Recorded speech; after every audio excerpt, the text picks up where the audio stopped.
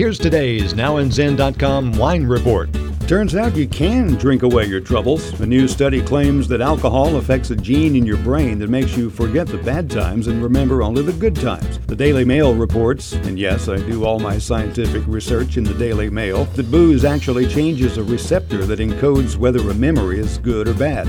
A glass of wine affects the drinker for an hour. 3 glasses and you've taken care of a whole day's bad memories. There's no word on how much wine will be required to take the edge off the Trump era, but when my study is done, I'll let you know. It'll be a lot.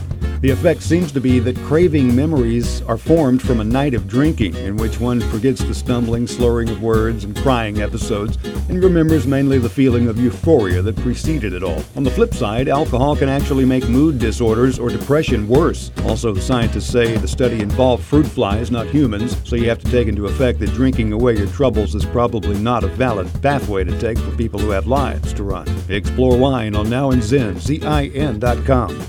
Thanks for listening. Hope you'll download us again soon. The music for the podcast is by Kevin MacLeod. I'm Randy Fuller. Read all about it on NowInZen, ZIN.com.